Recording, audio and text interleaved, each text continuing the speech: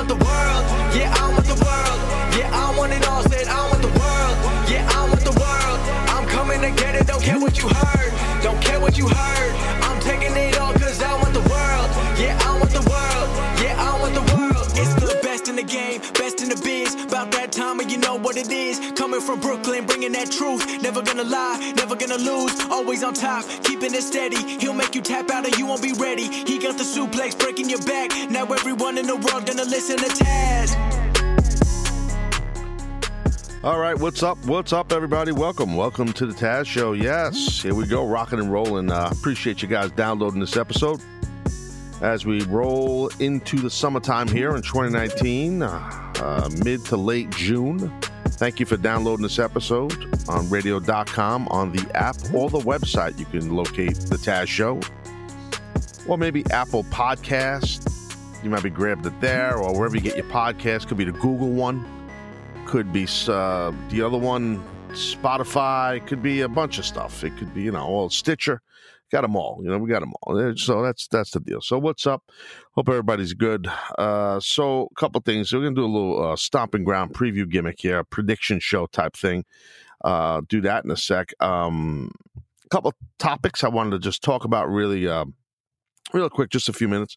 WWE 24/7 Championship. I talked about it here. I think maybe it was a question on Taz Hall. Trying to recall. Regardless, a lot of people initially were hating on this thing, and I was saying, listen, this gives a talent an opportunity, a lot of other talent, to get on the TV show and to get the announcers talking about them.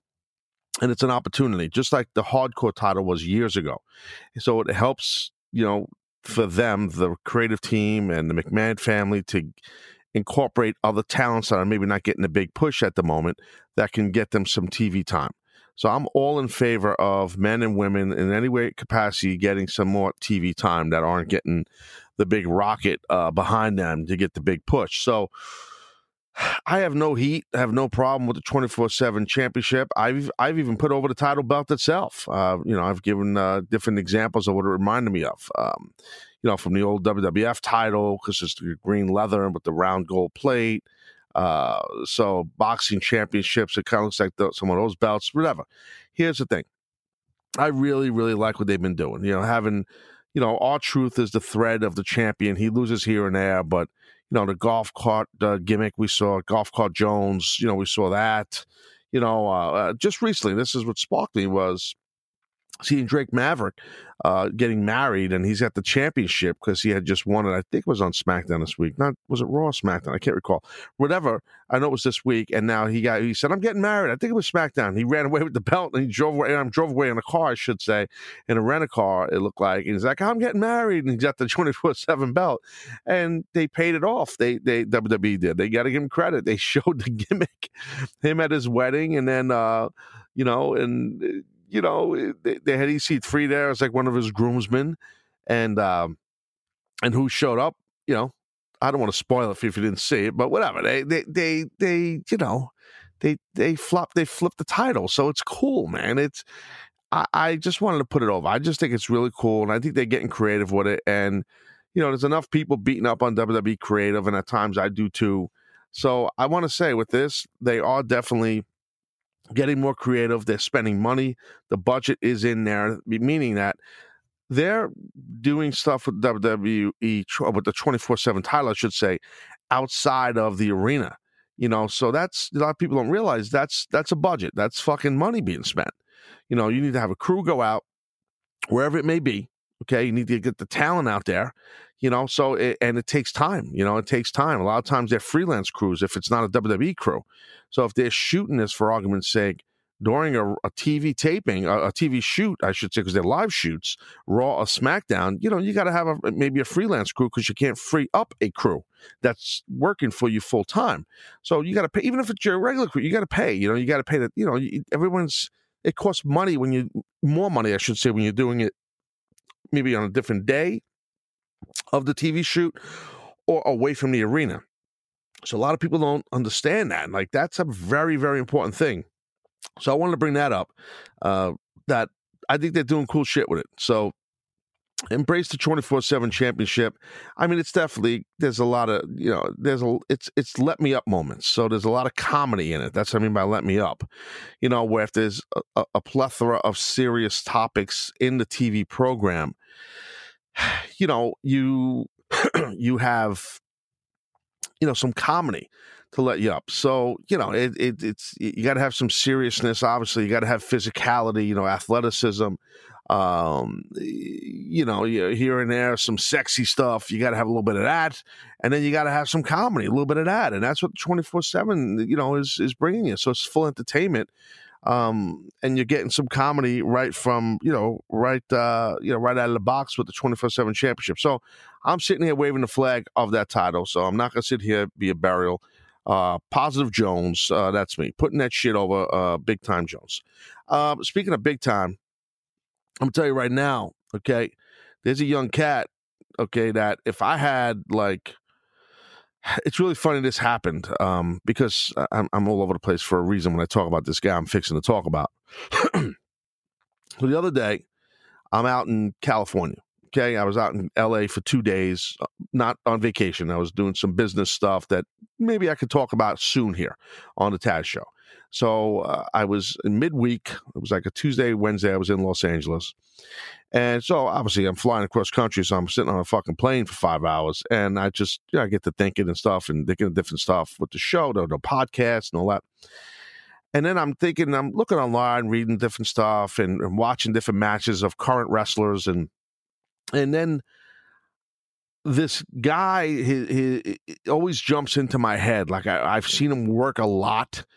I first laid eyes on his work rate in MLW, right? And I'm like, okay, and I'm sitting on this plane and I'm flying to Los Angeles and I'm thinking, if I had to pick, if I owned my own wrestling promotion, I was the head booker of a promotion, who would be the number one free agent for me right now? Now, there's a ton of really good talent out in the UK, obviously in Japan, in Canada, here in the United States. There's tons of good workers all over, men and women. So it's no knock on any of the current talent or up-and-coming talent. But this one guy, okay, jumped out to me, it had to be, I don't know, maybe a year ago. And just recently now, I just noticed that, and it's funny because this is after I go to LA, then I come back to New York a couple days later, and I'm starting to see all this chatter about this one guy who I think is the fucking shit, dude, in a positive way. I think he's the best. He's great. As far as young guys, the next big star. And I'm talking about Jacob Fatu, okay? This is a dude that I never met him, okay? If I have met him, I don't recall. I don't think I've ever met him. I know a lot of his family members. He was trained by his uncle, who's Rikishi, who's a very good friend of mine, okay? And his dad is Sam Fatu. Well, I know Sam too, Samu, right? So I know him too. I know a bunch of the Samoan dynasty for many years, and I consider them all friends of mine, and I respect them. Jacob Fatu, okay, and you got to understand, this fucking dude is tremendous, like a tremendous worker.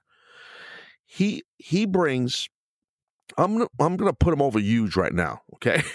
He brings every amount of realistic work rate to the table that young current talent need to really understand and do. And a lot of young men and women do bring realism to their work rate. This guy is he is tremendous worker. Big dude. Okay, big guy. You might have saw this stuff, I think it was last week and the weekend before, where a fan, I believe it was a show in California, an independent show. I don't recall the show, so I apologize.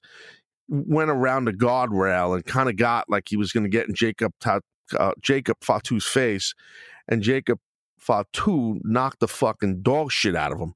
And it was fair game because he went around the guardrail and then threw a chair in his direction, kind of hit him. And listen, ladies and gentlemen, don't go over the guardrail on wrestlers. I don't care who they are. Even if you think you could kick their ass, even if you're drinking like a fucking fish and you're drunk and your friends are egging you on, don't do it. I've said this before and I'll say it again. don't do it. You go over that guardrail and you get near that ring, you are fair game. You don't want to be fair game. I promise, don't do it. It's not worth it. And if you're drunk or your friend's really drunk and he's going to do that and you guys are laughing, having a good time, stop him. Don't let him go over or around a guardrail and get near a wrestler. It's not going to be good. Because if the wrestler doesn't beat the fucking shit out of you, the security's going to. Okay, so just don't do it. I'm just be smart, have a good time, and don't touch the wrestlers. Don't go near them. Don't touch them when they're performing, no matter how much they're yelling and cursing at you and pissed at you. If they're in your face, they're trying to get heat. That's their job. So Jacob Fatu was getting a lot of heat in his building. And, he ended up knocking the dog shit out of somebody. Now, I don't know if it was a work. I don't think it was a work. This fucking dude got lit up. And, he whatever. I'm not here to pass judgment on that guy. I'm here to talk about Jacob Fatu. The bottom line is I was on this plane. I'm thinking, man, if I had to pick who's my number one draft pick right now, it would be Jacob Fatu. And then I see these reports that, there's intrigue and interest by WWE in Jacob Fatu.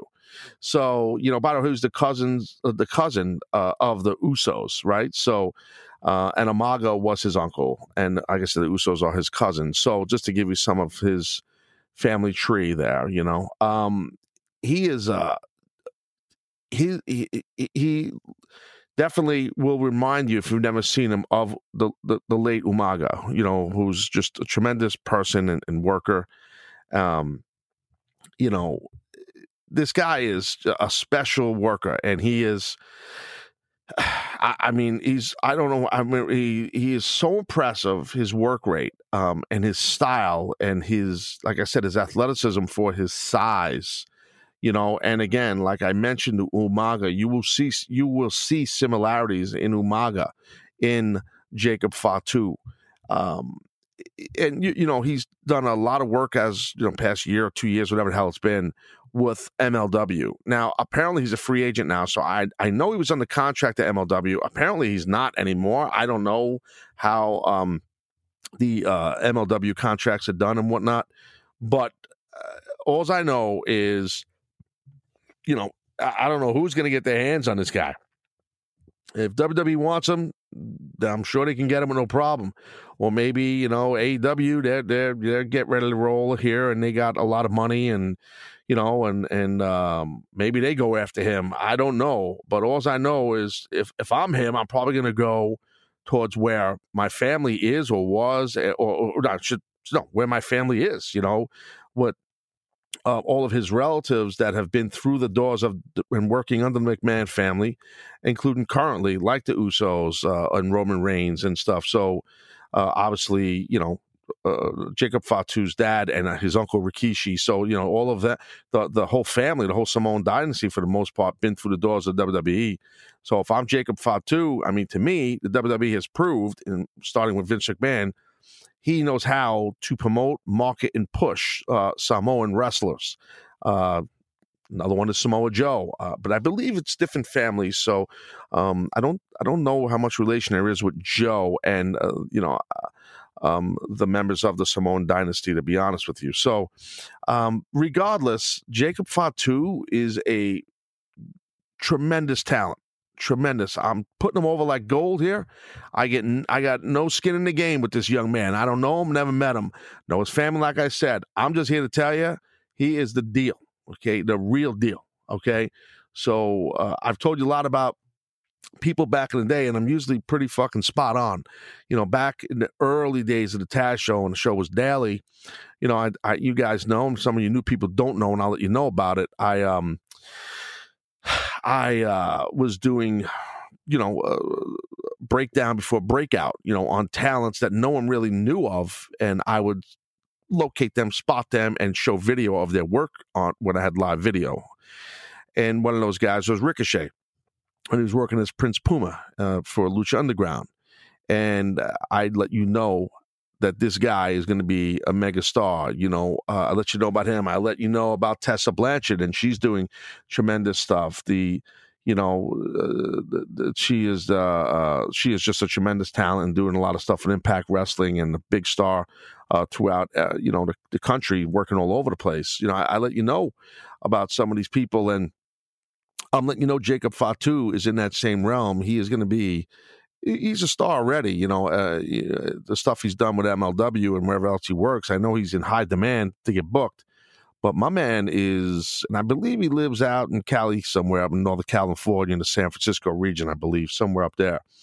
But just go on YouTube or wherever, or go to MLW's website and watch him work. He is something else. He really is. So I'd love to see him in WWE.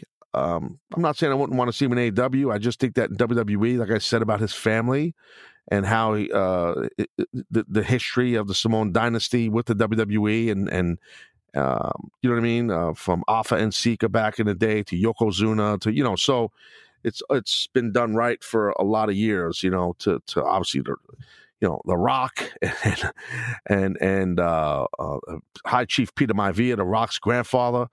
I mean, so you could go on and on. There's a litany of Polynesian or Samoan wrestlers that have been marketed by the McMahon family, from Vince Sr. to Vince McMahon, now Vince Jr., our current Vince, that they just do a great job with promoting and marketing. And the same thing was with Umaga before he left us. So, he was a huge star and left us way too early. So, man, look, I'm just telling you, Jacob Fatu is the deal. I just want you to know about him. If you didn't know about him, I know not all you guys are, not all you people, not all of you are on top of the independent scene, but some of you are. Okay. So, did a lot of talking here. Gonna do a little stomping ground gimmick Schneebitz, Fern and Burnham, but first I gotta take care of some business. Oh, yes. Hang on a second, jobbers. Time for a little water break. Here we go.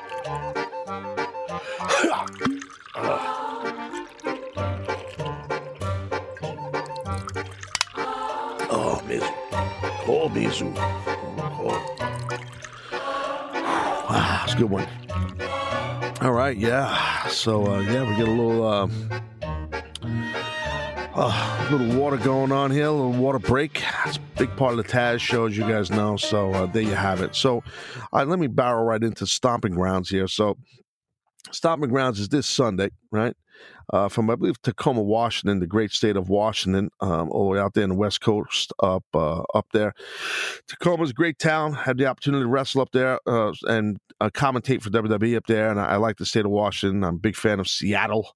Okay, love Seattle because I like the rain. I like coffee. I'm fucking good. I pack a lip. I fucking drink some coffee, and I sit there and watch the fucking rain from my hotel. That's my gimmick.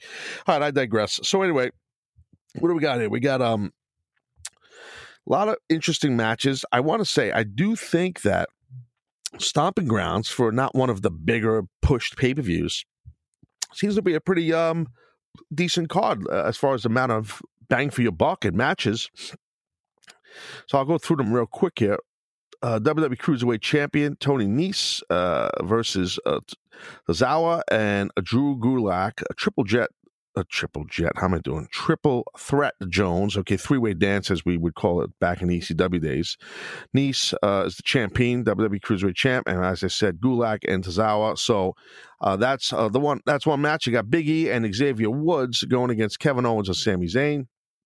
You got the SmackDown Tag Team Champions, Rowan and Daniel Bryan, going against Heavy Machinery. We're coming, my man, Otis, big boy Jones. You got the United States Championship match with Samoa Joe. He's the champ, United States champ, going against the aforementioned Ricochet. Then you got Roman Reigns against Drew McIntyre. You get the SmackDown Women's Champion Bayley. She's going against Alexa Bliss. What else we got? We got the Raw Women's Champion Becky Lynch. She will lock horns with Lacey Evans. And you have the WWE Champion, Kofi Kingston. Kofi will defend his title in a steel cage against Dolph Ziggler. And then you have the Universal Championship, which is Seth Rollins. Seth is champ. He is dealing with Baron Corbin. He's going to deal with Baron Corbin and wrestle Baron Corbin. And I kind of, I don't want to start there, but and anyway, it's going to be, we don't know who the special guest referee is. I'll get into that in a moment, obviously. So let me just, I'm not going to go through every one of these matches here. I some of them I will. I will say I think Tony Nese, okay, if they keep the Cruiserweight title on him, I'm totally cool with it. But I got a funny feeling Gulak gets it, and I think he should. I do. I think he should get it. I mean, Drew Gulak is tremendous worker and grappler and catch can style and shoot style and just the hardcore fan base is in love with him, and for a good reason. He's a tremendous hand. All three of these guys are. I'm a big fan of Tony Nese. I first met Tony in TNA years and years ago. He was under contract. They would try. I can't remember the thing they were doing to bring different guys in, and Tony was one of the guys. And I'm like, man, this guy is the shit. This guy's legit. Great body, great worker, and it's great to see Tony's doing having a lot of success with WWE the past couple of years. So I'm happy to see that. But anyway, so I do think that if Tony keeps it, that's cool, meaning Nese in this triple threat. But I'm going to predict that Gulak gets it. I'm going to predict that the new Cruiserweight champ will be Gulak. That's just me on top. Now, truth be told, I do not watch 205 all the time, so I can't. I'm not on top of that as much as I should be, just to be frank with you. Just being honest. So, you know. That's the deal on that. You got Big E and Xavier Woods versus Kevin Owens and Sami Zayn. So, Kevin Owens and Sami Zayn, they've been pushing them pretty good since they're back in the fold here on TV, and everybody knows their history, all the matches they've had against each other, and that they're good friends, and now they're both heels, they're both buddies again, and they're in a tag match against two of the three, New Day members. And while Big E was out, remember Kevin Owens came in, was like an honorary member, and then, heel Jones. So, now he's back with his boy Sammy.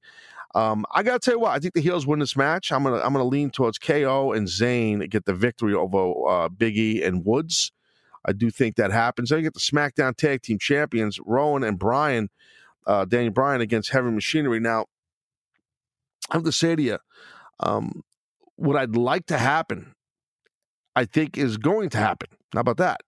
I would like to see new tag team champions crowned, and I do think that's what's going to happen. I really do. I think that it's time because they've been given a lot of TV time to Heavy Machinery, and it's you could see it's I don't mean it's no disrespect towards Rowan, but Daniel Bryan was such a huge single star in WWE and still is. And just coming off of having a run as the Planet, whatever, champion, the Green champion, whatever. I'm sorry, I'm a meat eater. I apologize. But I know it's not PC today to be a meat eater. I'm probably wrong on that. That was probably just sarcasm. But regardless, the thing is, he come off a big push as a singles, and then boom, next thing you know, boom, tag team champs. He and Rowan, and it just feels like it's not needed to have. There's no need to have the tag team titles on Daniel Bryan and Rowan. There's just no need. It's just nothing. The tag team division, SmackDown, it stinks. Meaning that they just need to put some oomph into it anyway. I don't mean the talent stinks. It's just the creative's been stinking on it. So I think Heavy Machinery needs a run with the titles, and you need to build up some heels to work with them the right way. Regardless, put the titles on Heavy Machinery, and I got a feeling that's going to happen. I'm not saying pull Rowan, once they lose, pull Rowan away from Daniel Bryan. I'm not saying that. I would keep it rolling like the whole Diesel, Shawn Michaels thing back in the day, Kevin Nash, Shawn Michaels thing with the big giant guy with the smaller guy, where the smaller guy is the workhorse and he's a superstar and yada, yada, but he's got big Rowan watch his back.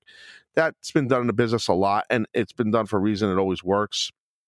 So I think that we will crown new SmackDown Tag Champions, and it'll be Heavy Machinery. That's my feel on that. You got the United States Championship, Samoa Joe and Ricochet. Oh, Samoa Joe is the champion against Ricochet. Ricochet won on, I think it was on Raw, a five-way gimmick, and was victorious in this thing, and was a great win for him on a big stage on Monday Night Raw for Ricochet. A lot of people really feel like, okay, that Ricochet is going to win the United States Championship over Samoa Joe here at Stomping Grounds. I don't think that's going to happen. I don't. I think that Joe is going to win, and he should win. But the angle should not end. I do think there should be another rematch eventually, and then Ricochet should get the title. I don't think right now. It's too much, meaning that, look, we know when he came up to the main roster, Ricochet, him and Aleister Black were together having big success as a tag team, which was an odd pairing. You have two tremendous individual talents, and you tagged them. I didn't really agree with that.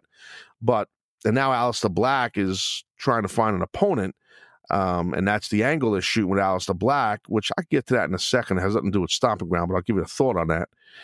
Only because I mentioned Ricochet, but Ricochet finds himself, doing well where they're just getting him involved. And he, like I said, he won this match on Raw, this 5-way match. So I would not put the title on him just yet. I do think, Joe has got good heat. Joe's a tremendous heel.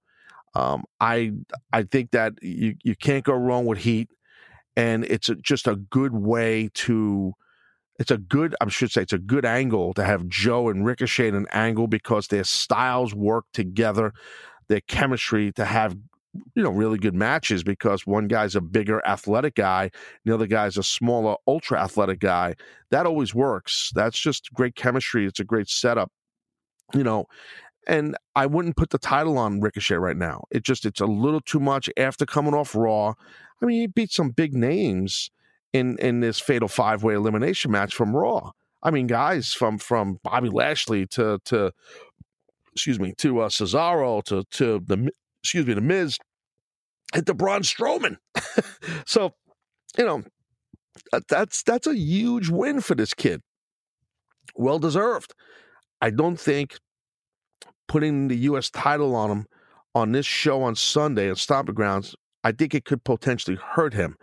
Let him lose the match. Let him get beat with Joe's finish. I'm not saying he should tap out. Let him get choked out.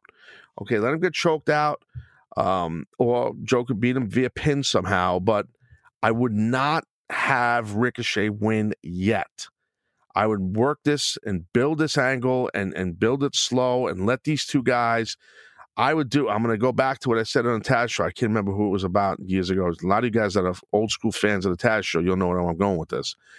I go best 3 out of 5. I go best 3 out of 5 on TV, 3 out of 5, and and just meaning that sprinkle it throughout, weeks on TV. Samoa Joe and Ricochet.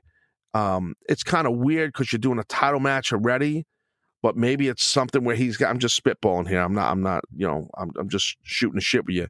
Maybe it's something where Ricochet, to earn back another title shot, because he's a babyface. So let the authority figures, whoever it is this week, let them, make Ricochet earn the right. So now he's got to beat Joe over the course of weeks in a series of matches, 3 out of 5. And sure dang enough, it takes weeks because you have enough. Now you sprinkle it out in your story arc, but Samoa Joe ends up losing the 3 out of 5, but doesn't lose his championship. But it gives now Ricochet an opportunity back at the United States title, and then boom, he gets it. And that gives you a lot of weeks of programming. And to keep these two guys in an angle, Ricochet's not a great talker, but Samoa Joe is. So that's great. As long as one of the guys can carry that angle with verbal skills. Not that Ricochet's bad. He's just not as good as Joe, and he's not as good as he could or should be just yet. But he makes up for all that with his work rate. Obviously, Ricochet, he's tremendous. All right, so that's the deal on that. So I do think Samoa Joe will keep the United States title, and I do think he should keep the United States title. Okay, so where else we go? So the other thing I was going to say to you guys, I'm going to go to break. Other side of break, I'm going to tell you something about Aleister Black, what I think they should be doing with him, and who he should be in an angle with. Okay, it has nothing to do with Stomping Ground, and I'll get into the rest of these Stomping Ground matches here on the Taz show. Like, I got to get into, obviously, Universal Championship match. I got to get into Kofi Kingston, Dolph Ziggler, Steel Cage, WWE title match, that is. Raw Women's title match, SmackDown Women's title match, McIntyre Reigns. So I got a lot to do here on this episode. Sit tight. Be right back, jobbers.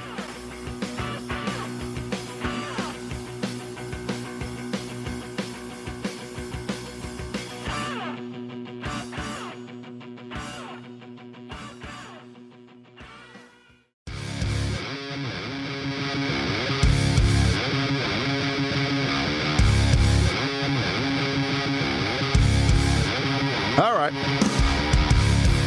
We're back here in the Taz Show. We're going to get into the rest of Stomping Ground. Tell you a little bit about Aleister Black, what I think they should do with him, who should be an angle with. Also, go to Pro Wrestling Tees, go to ProWrestlingTees.com/TAZ and get yourself the new old school, one of my first shirts, a Tazmaniac shirt. There's 2 Tazmaniac shirts, coincidentally enough, on ProWrestlingTees.com/Taz right now. But the latest one that's on there is my first T-shirt ever from 1992, where it was a caricature of me that somebody drew, a guy named Tommy Norton, who used to wrestle under the name Flex Lavender. And he got trained by Johnny Rods when I did a couple of weeks after he broke in, a couple of weeks after me, but we went through wrestling school together. I haven't talked to Tommy in, I don't know, 25, 30 years. He never really took off in the wrestling business. Was a good muscular worker, good guy, really good guy from New Jersey, from northern New Jersey. And Tommy drew that thing of me, that caricature of me, and I'd love to thank him. I haven't talked to him, seen him ever. If anybody knows where Tommy Norton is, again, he used to wrestle under Flex Lavender. Hit me up on the Twitter @OfficialTaz and let me know where Tommy Norton is. But anyway, so that caricature, it's of the Tazmaniac, and it says TAZ under it, and underneath that it says the word Maniac. Now, that's the only revision to the shirt that makes it not exactly like the original, because it says Taz and then it says the word Maniac underneath it. The original did not have the word Maniac underneath, because I didn't know I was going to be Taz. I just thought I was going to be the Tazmaniac. I was very young when that shirt came out. So anyway, so there it is. You can get it on ProWrestlingTees.com/TAZ. Throwback Jones. There's a lot of cool shirts in there. Go check it out. Don't ask you for shit. You know what I mean? You go buy yourself a T-shirt, a hat on the fucking thing. Really, you get the podcast for free. You get Taz and the Moose on CBS Sports Radio for free. You fucking get everything for free. Go buy a fucking shirt or a hat. Stop being a cheap bastard. You know what I'm saying? Anyway, so that's how I put myself over to you guys, and that's embracing. That's how I embrace the audience. Curse you out and make you feel horrible if you don't buy a shirt. What are you gonna do? Works for me. You know what I'm saying? All right. So Aleister Black, what are they doing with this guy? Okay, this guy looks tremendous. Inked up Jones. Okay, tattoos everywhere. Sick worker in a positive manner. Okay, it's great stuff he's done. Triple H did with him in NXT and the opportunities he was given there. Main roster, they, like I said, when he came in, I said this before the break, he came in up to the main roster with Ricochet, which I thought was odd that you put these two guys together, but whatever. So now they're doing stuff backstage, if you haven't seen it, where in like one of the rooms, they have darked the room out, and they have a camera in Aleister Black's face, and he's basically asking for someone to open a door, meaning, come fight me, challenge me, come at me, somebody come at me, no one's calling me out, no one wants to fight me, that type of thing, you know what I mean? I gotta tell you, I'm gonna give you an idea here. I have again, I was on a plane, and this was also going while I was going to LA, and I thought of this idea, and it's a pretty badass idea. So as usual, I do my stupid ass fucking free consulting shit on the air here like a jerk in these podcasts, and then people from the creative teams hear it, and then they pitch it to the boss like it's their idea, and they fucking hack me. But anyway, I hope this works. I hope they do this, because I like to see this work out for Aleister Black. I'm a big fan of the guy, and I got to meet him at TakeOver in Brooklyn. I was backstage at that one show there during WrestleMania week, and I had a long chat with Aleister Black, and he's a fucking solid dude, man. So one day I'd like to get him on the show here, so and chop it up with him and shit. But anyway, so this is what I would do. Okay, like people are like, well, who, somebody said to me recently, well, a friend of mine, who would you put him in an angle with? And I said, I got to think about it. And then I was on this plane, and I was fucking thinking about it. And I'll tell you what, I came up with pretty quick in my brain. This is what I would do. You guys know the promos, the stuff he's doing backstage. It's in the dark room, and then one of the last ones we saw, he told like a production hand, open the door, and you could see the light from the hallway hit the camera shot he was in, and he starts screaming from his location where he was sitting, someone please, I'm paraphrasing, come through the door, make someone fight me, someone challenge me, and no one did, right? I would do this again like for maybe 1 or 2 more times, the same thing with different verbiage that he did. And then I'd have him after the second time and he calls someone out and no one comes through the door. By the way, I also think they missed the boat a little bit when they did that. They just kept the camera on Aleister Black. I do think, now if they did this on, I don't think they changed it on SmackDown. I don't think so. But if they did, pardon my ignorance, but I would have had the camera pan when he says to somebody, open that door, and then you see the light hit him. I would have the camera pan, and let's see the stagehand open, or production assistant open the door. Let's see the drape and the curtains, the black and the lighting. Let's peek behind the curtain and then see it's a hallway in an arena. You know, that's just let the camera pan so it feels more realistic. They didn't do that. They kept the camera like on a tripod, just shooting Aleister Black. I do think they should change this now. And then have them do what I just said, the same promo. Someone come through the door and fight me. No one comes through. The camera pans. No one comes through. And then the camera goes back on Aleister Black. And you'll see, I just want someone to answer, just someone to front me, someone get in my grill, something. Next week, same thing. Pan the camera. Someone come through the door. Nobody comes through the door. Put the camera back in his face. See? That's what I'm saying. I just want someone to fight me. And then, fade to black or go to a commercial or go to the announcers or go to the next match. You're done with him. The third time, okay, same concept. He looks, they open the door, nobody comes through. He looks back at the camera and he goes, see, that's exactly what I'm saying. For weeks, I've been out here, all of a sudden, fucking boom, somebody comes. You just see a flying fucking body with a straight fucking front mafia kick. Bang! Right in his fucking face. Hits Aleister Black. He goes flying. Camera falls and all this shit. And who is it? And then as the camera falls off the tripod onto the ground and Aleister Black is knocked out cold, you see the face lays on the floor, puts his own face right into the camera. And who is it? Smiling Nakamura. That's some good shit. 2 SmackDown guys. That's a hot angle you could have. 2 guys with that physical Japanese strong style work rate. And that's how you do. You just have Nakamura as the camera falls. And someone just blasted fucking Aleister Black. You see him knocked out. The camera's sideways. And you hear people running out. Like the production people, they're scared. They run out of the fucking dark room and even have the lights go on. All the not lights, not camera lights, the fluorescent lights in that locker room. And then the camera stays laid on its side. And then he just jumps and lays down, and his face is really close to the lens. And he just smiles with that mouthpiece he wears, Nakamura. And he goes something like in his broken English, I went through the door. And he smiles, and then there you go. You're off to the races. That's called money, kids, right? So anyway, back to Stomping Grounds. I'm over here. It's just spitballing free creative bullshit as usual. So, okay, so we're going to segue right into the SmackDown Women's. I'm sorry, let me back up. We're going to go to Roman Reigns versus Drew McIntyre. All right, they've built this thing up pretty strongly here. Shane McMahon has been in the middle of this whole angle. I got a feeling Shane's going to get involved at the end of this match. But that I'm not a fan of that part. I'm not a fan of. I think Shane's been a little bit on TV too much, in my opinion. It's just way too much. Like he's a full blown pro wrestler. Like it's just. I know he's had a lot of matches in his career, and it's kind of weird. Like it kind of snuck up on me. Like when did Shane become like a pro wrestler? Like think about that, right? I mean, I like Shane. He's a great guy. I know Shane, but I'm not knocking him. I'm just being honest. Like it just came out of nowhere. He knows what he's doing, but it's just weird. Like it just happened like organically over the years, I guess. Just he was always known as the guy that took high risk, dangerous things, but now he's in like full blown wrestling angles, full throttle, and on TV a lot.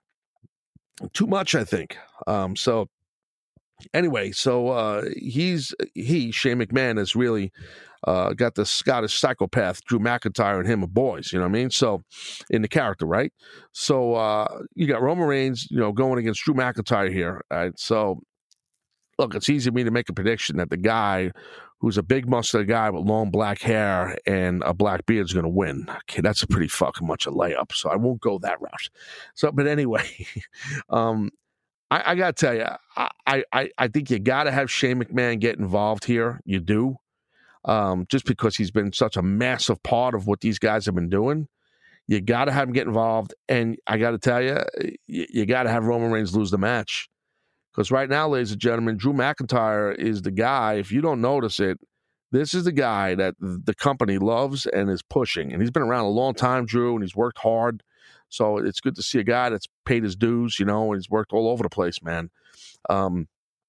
Drew's the guy they're building right now. He's got to win this match. And a lot of you guys might bitch, if Shane McMahon helps him win the match, but he's a heel. And he should have Shane help him win the match. And it protects Roman. But then some of you guys might bitch if Roman wins the match. So you're damned if you do, you're damned if you don't, if WWE creative, right? So you got to have Drew win the match. What do I think is going to happen? I think Drew's going to win the match. I think they're going to book it that way, and I do think Shane's going to help him win the match. Just looking at it and watching the way they've been building it. I don't know. To me, that just makes sense. A lot of people think it's a foregone conclusion. Roman Reigns will win. He will win. He wins everything. He always wins. He always wins. Always wins. I don't think he wins this time. I don't think he wins. I don't. I think that Drew's the guy they're putting the rocket on right now. He's got every look. It's kind of crazy, right? Like in this day and age now, it's like if you are 6'4", 6'5", 270 pounds, you're not just huge, but that's odd today. Odd's the wrong word, but like you're in the minority, because the majority of the talent are not big anymore. Guys are not big. Guys are more athletic. Guys are 180 pounds, 175, 190 pounds. It's like, and meanwhile, you have the 205 thing, which kind of makes no sense because some of these guys on the main roster are, that are not in the 205 are the same weight. I mean, so, I don't know.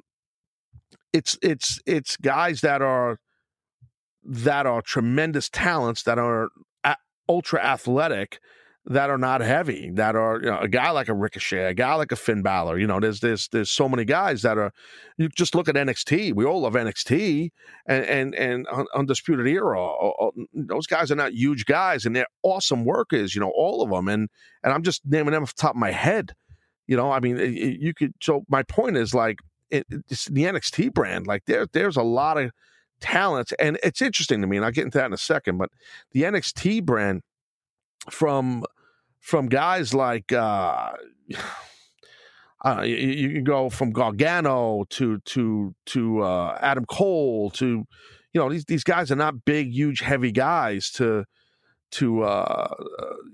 Matt Riddle's not a big, heavy guy. You know what I mean? So it's like and these guys are not just getting pushed, but they're successful and they deserve to be pushed, and they're awesome hands. Roddy Strong. I mean, these guys are not gigantic guys, but it's good. I'm not knocking them. As you guys know, when I worked, I wasn't a gigantic guy. I mean, I was 250, but I wasn't tall. But Velveteen Dream, another guy, not a big, heavy guy. He's got some height, but he's not. My point is, in long-winded form, what I'm getting at is this.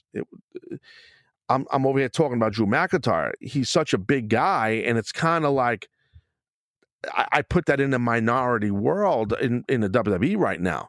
So you got two big dudes going at it here, and the guy that's knew what to push is Drew McIntyre, and I really feel like he's going to win this match, and I think he needs to win this match. They got a lot of heat on him right now, and good heat on McIntyre. You don't want that to end right now. I think he wins, and I think Shane helps him win. And I think that's what they should do, and I do think that's what they're going to do.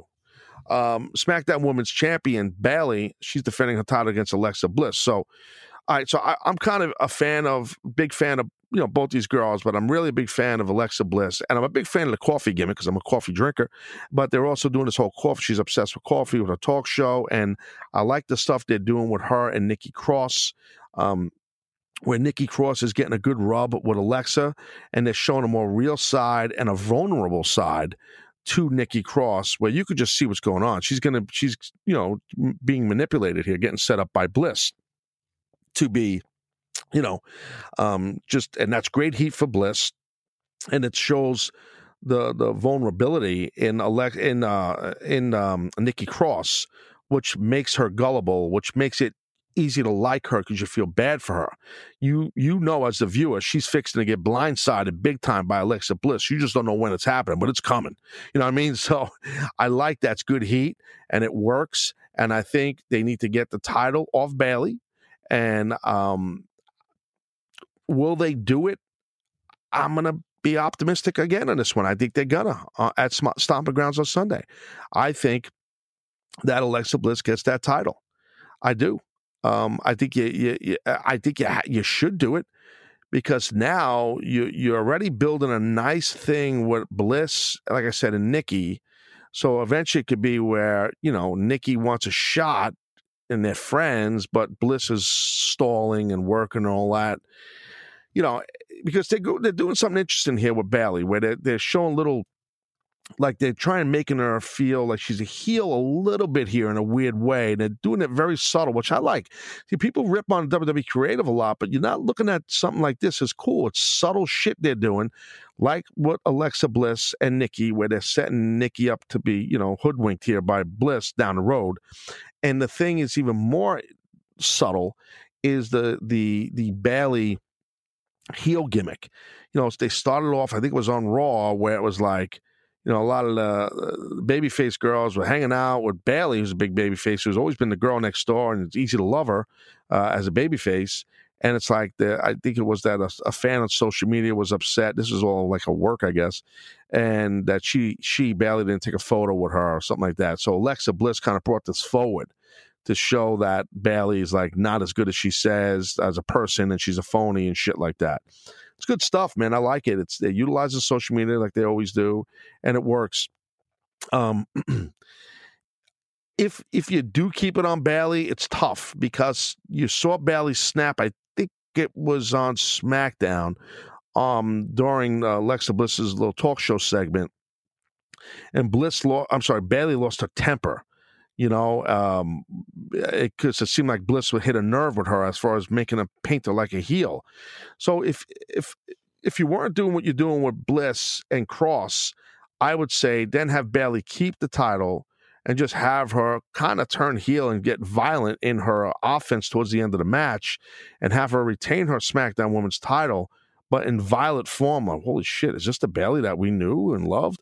I think if you do that, and then you run the risk of taking heat off Alexa Bliss, where that's where you want the heat is on her because of the stuff they're doing with Nikki Bliss.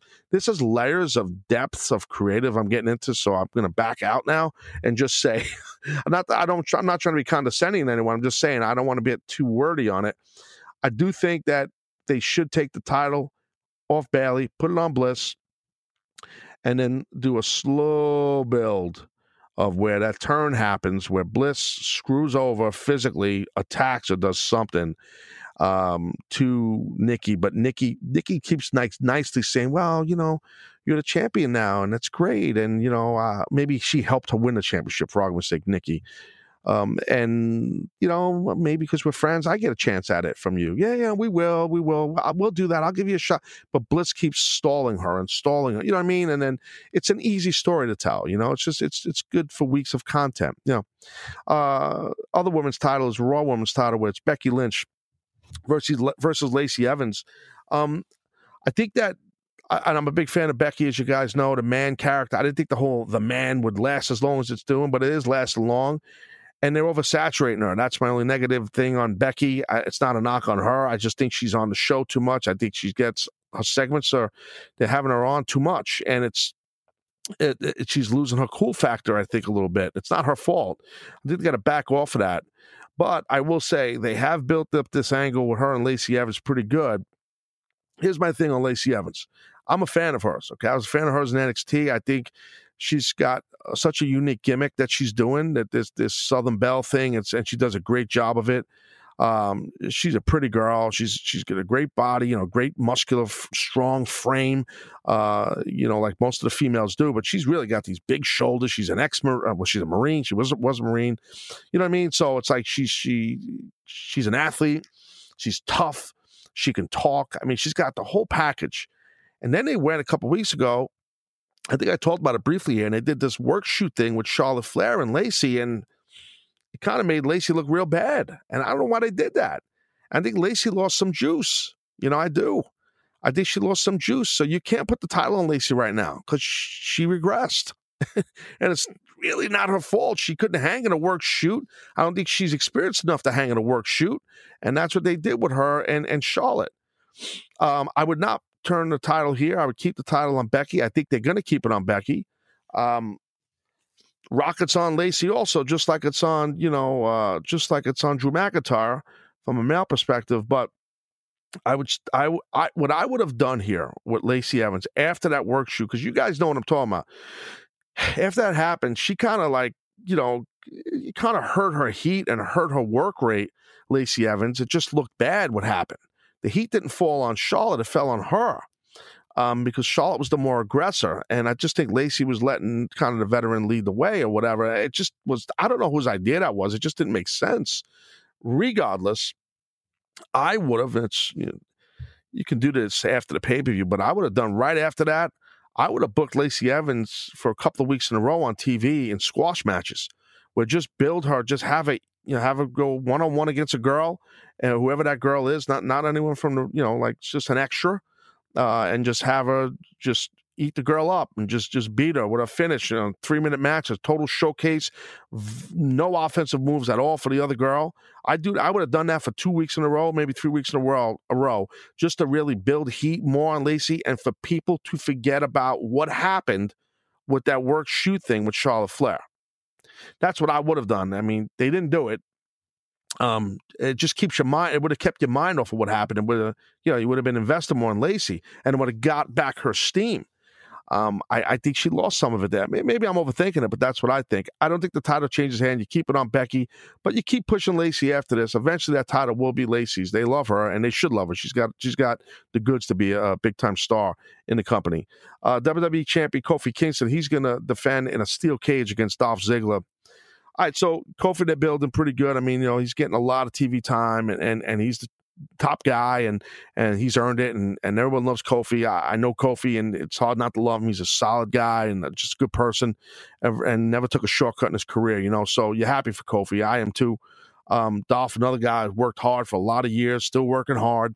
At times comes off as disgruntled, which is good. He is disgruntled, and he should come off as disgruntled. That's good stuff. Steel cage, okay, cool. Now, you're not going to get blood in this thing, okay? So you got him in a steel cage, so that means Dolph it should get some violence, I guess, but you're not going to get blood in the thing. You're also not going to get Dolph as the champ. I just don't think that happens. I don't. I think they're going to keep it on. This is just another way to build Kofi, and that's probably what they should do. I think Dolph, he's a very talented guy and he's been very successful. He's made a lot of money. I think he does some stand-up comedy too, and he does well with that. He's a talented guy. He's, a good guy, but I just don't. I think that if they were going to put the title on him, he would have kind of been repackaged. It's kind of like I feel like it's the same thing. Every time he starts to get a push again, he's angry, and it's like, what about me? And it should have been me. And it's like the same narrative. And it just gets to a point where you feel bad for him because there's no real ultra payoff for him, So if you're going to bring him back, give him a full makeover, change his look. Maybe he gets dark hair. Maybe he shaves his head. I don't know. Make him look different. It's like the same guy. He wears a zipped up hoodie and, and he's bitter and he's mad, and that's his character.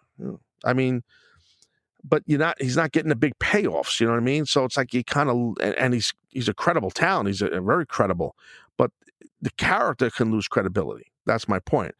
Title stays on Kofi, and it should stay on Kofi. So that's my deal on that. Last match, a Universal Championship. Seth Rollins. Seth will defend against Baron Corbin. Now, Baron Corbin. Here's the deal, right? So, as you guys know, they were promoting and pushing that there's going to be a special referee. We don't know who the guest referee is or the special ref. But if you look, before I started recording, I took a peek on the WWE website and the Stomping Grounds lineup, And on the graphic, what jumped out to me, there's no like shadow silhouette of a referee with a question mark, which they normally would do, which is smart business. They didn't do that. It's just a picture of, as I'm looking at it, now I just went to it. It's Seth and Baron. Seth with the title on his shoulder. It says Universal Champ Seth Rollins versus Baron Corbin. I don't know why the graphic doesn't have a steel. Well, they're not in a steel cage, dumbass. That's why. Well, let me go to the match. This is a steel cage. Okay, so there you go. See that? What am I talking about? I'll tell you. The graphic, I don't know why the graphic with Kofi and Dolph is not like a steel cage or fencing behind them. It says in parentheses, steel cage match. I would have did that graphic different. But the graphic for Seth and Baron does not have a silhouette of a ref.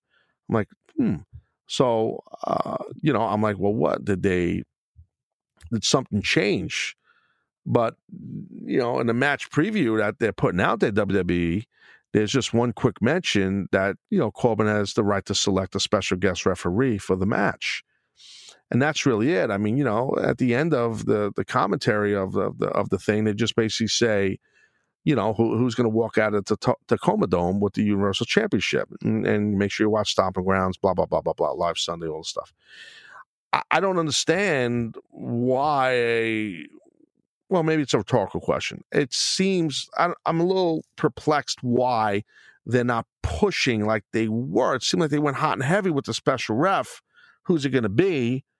And then since Monday, they kind of backed off of that a little bit. It's tough to tell. I do think they're gonna pay it off with a special ref. So only thing that makes sense that it's either the special ref is either going to be Brock Lesnar or Paul Heyman. It's one of those two. Who do I think it's going to be? I think a lot of people would think it is Paul Heyman, and then Brock will come out and cash in once Seth beats Baron. I don't think you have to do that. I would go this route, and I feel like they're going to do what I'm thinking here. I would go with the special ref is Brock, not Paul. Paul's not even with Brock. You don't even see Paul. You don't even hear Paul, nothing. You have him ref the match, Brock Lesnar, and he refs it fair and square. Okay, no cheating, no bullshit. And then, you could go a couple different ways here. This is where it's tough to predict stuff with pro wrestling or WWE because it's a worked finish. So it's like you're kind of like giving a suggestion on what they could do creatively, but there's a million different ways you can go with this story here. Okay, I'll hit you with a couple. So you could have he refs the match, Brock Lesnar, fair and square. And then as they're getting ready to finish the match, Seth Rollins is on fire and he's bouncing fucking Baron Corbin all over the ring. And then what you do is out of nowhere, fucking, either Seth accidentally hits Brock or something or grazes him and Brock gets annoyed or whatever it is, or he sees, maybe there's no physicality. Brock sees that fucking Seth is really just cranking up. And then he just, as he's running to hit Baron with something, Brock intercepts him as the ref, catches him, picks him up in a big F5, and then hits him with a bunch of German suplexes. You could do something like that. And then Baron Corbin is like, yeah, and he goes to like shake Brock's hand or high five, and then fucking Brock F5s him. And then Brock throws whatever, Baron on top of Seth and counts 1, 2, 3, and then waves. Here comes Paul Heyman with the briefcase in his arms with a real ref down the aisle, and then he cashes it in and beats Baron Corbin for the Universal title. Or, again, and there's more ways. I'm just going to give you a couple. Trust me. This is one where I was writing shit down, the other day. Like I'm trying to figure out there's a lot of ways you can go with this. So I'm not going to give you all of them. What I would really think would be good, same scenario where, Seth is bouncing around Baron towards the end of the match. Brock catches Seth and hits him with an F5 as he's reffing the match. And then Baron Corbin's like, holy shit, this is great. Thank you. Shakes his hand, goes high five him. Brock pulls him in, gives him a German suplex, gives Baron another German suplex. And then, basically, you could have Seth where Brock grabs Seth, throws Seth's kind of limp body from the F5 on top of Baron. Brock counts 1, 2, 3. He wants Seth to retain because he wants to beat Seth Lesnar. He don't want to beat Baron. So now Baron's out of the picture. Seth won the match, but he's kind of half dead. Now here comes Paul Heyman down the aisle with the briefcase, with the real referee. Okay, the announcers are going apeshit, and you kind of know what's going to happen. He cashes it in with the ref. The ring announcer makes the announcement. Fucking Brock Lesnar's cashing in the gimmick Schnabitz. The winner of that last match was Seth Rollins, still Universal Champ. Ding, ding, ding. Here we go. Okay? Now, fucking Lesnar starts hitting these Germans. Boom. Suplex City Jones. Boom, boom, boom, boom. Fucking Seth is still kind of half dead from the dang fucking F5. And then you do a high spot, something. It's not long. You do something where Brock goes for an F5. Seth somehow, desperation, jumps behind him. Paul is yelling at the ref. The ref turns his back. Paul somehow causes a distraction from the apron. The ref turns his back. Fucking Seth just kicks the ball bag. Nutshot Jones. Seth just nutshots fucking Lesnar. Lesnar bends over, falls down to all fours. The ref turns back around, never saw the ball shot. Here comes this curb stomp. Stomping Ground's the name of the pay-per-view. Curb stomp, boom. Fucking Seth tops him. 1, 2, 3. Seth retains. Homeboy cashed in the thing. It didn't matter. Your champ's still Seth Rollins. A place to go batshit nuts. He retains his title once against Baron because the ref, who was Brock, helped him. And then the screw job, the gimmick by Brock doesn't work. Somehow, it's a simple little thing where they could do something where Paul is yelling at the ref, where the ref turns his back or goes to Paul. Paul feels like the match should end now or whatever. Something. That's easy shit. I'm not going to. And then that little distraction, Seth sees it and swats Lesnar with a big front kick to the nuts, knocks him to all fours, curb stomp, and, boom, they're both knocked out. I mean, Seth is beat up from all those suplexes. It would just pop the house. It's a great way to end the night. And, it's not often. I don't know the history, like as far as how often does someone cash it in and not win. So he cashes in and he don't win, meaning Lesnar. I don't know. Just a thought, that's the deal. So, again, more fucking free consulting advice. Unbelievable. One day I will figure this out. Be like all those other guys where I got a Patreon and you guys got to pay for this shit, right? Who knows? Right now, I'm done. I hope you guys enjoyed it. Thank you for listening. I appreciate it. And if you didn't subscribe to the show. I don't fuck around. I'm all business. You know what I mean? I appreciate you. Give a rating. Put me over on the goddamn freaking thing over the Apple Podcast. I'm Taz. You're not. Adios. I was raised in the days of my space and screen names. Back then when I was only worried about my top friends. Now my circle is getting smaller. All these people acting fake, man. And to be honest, I don't even have a top 10. Me against the world. I've been doing what I really love. Haters been hiding behind.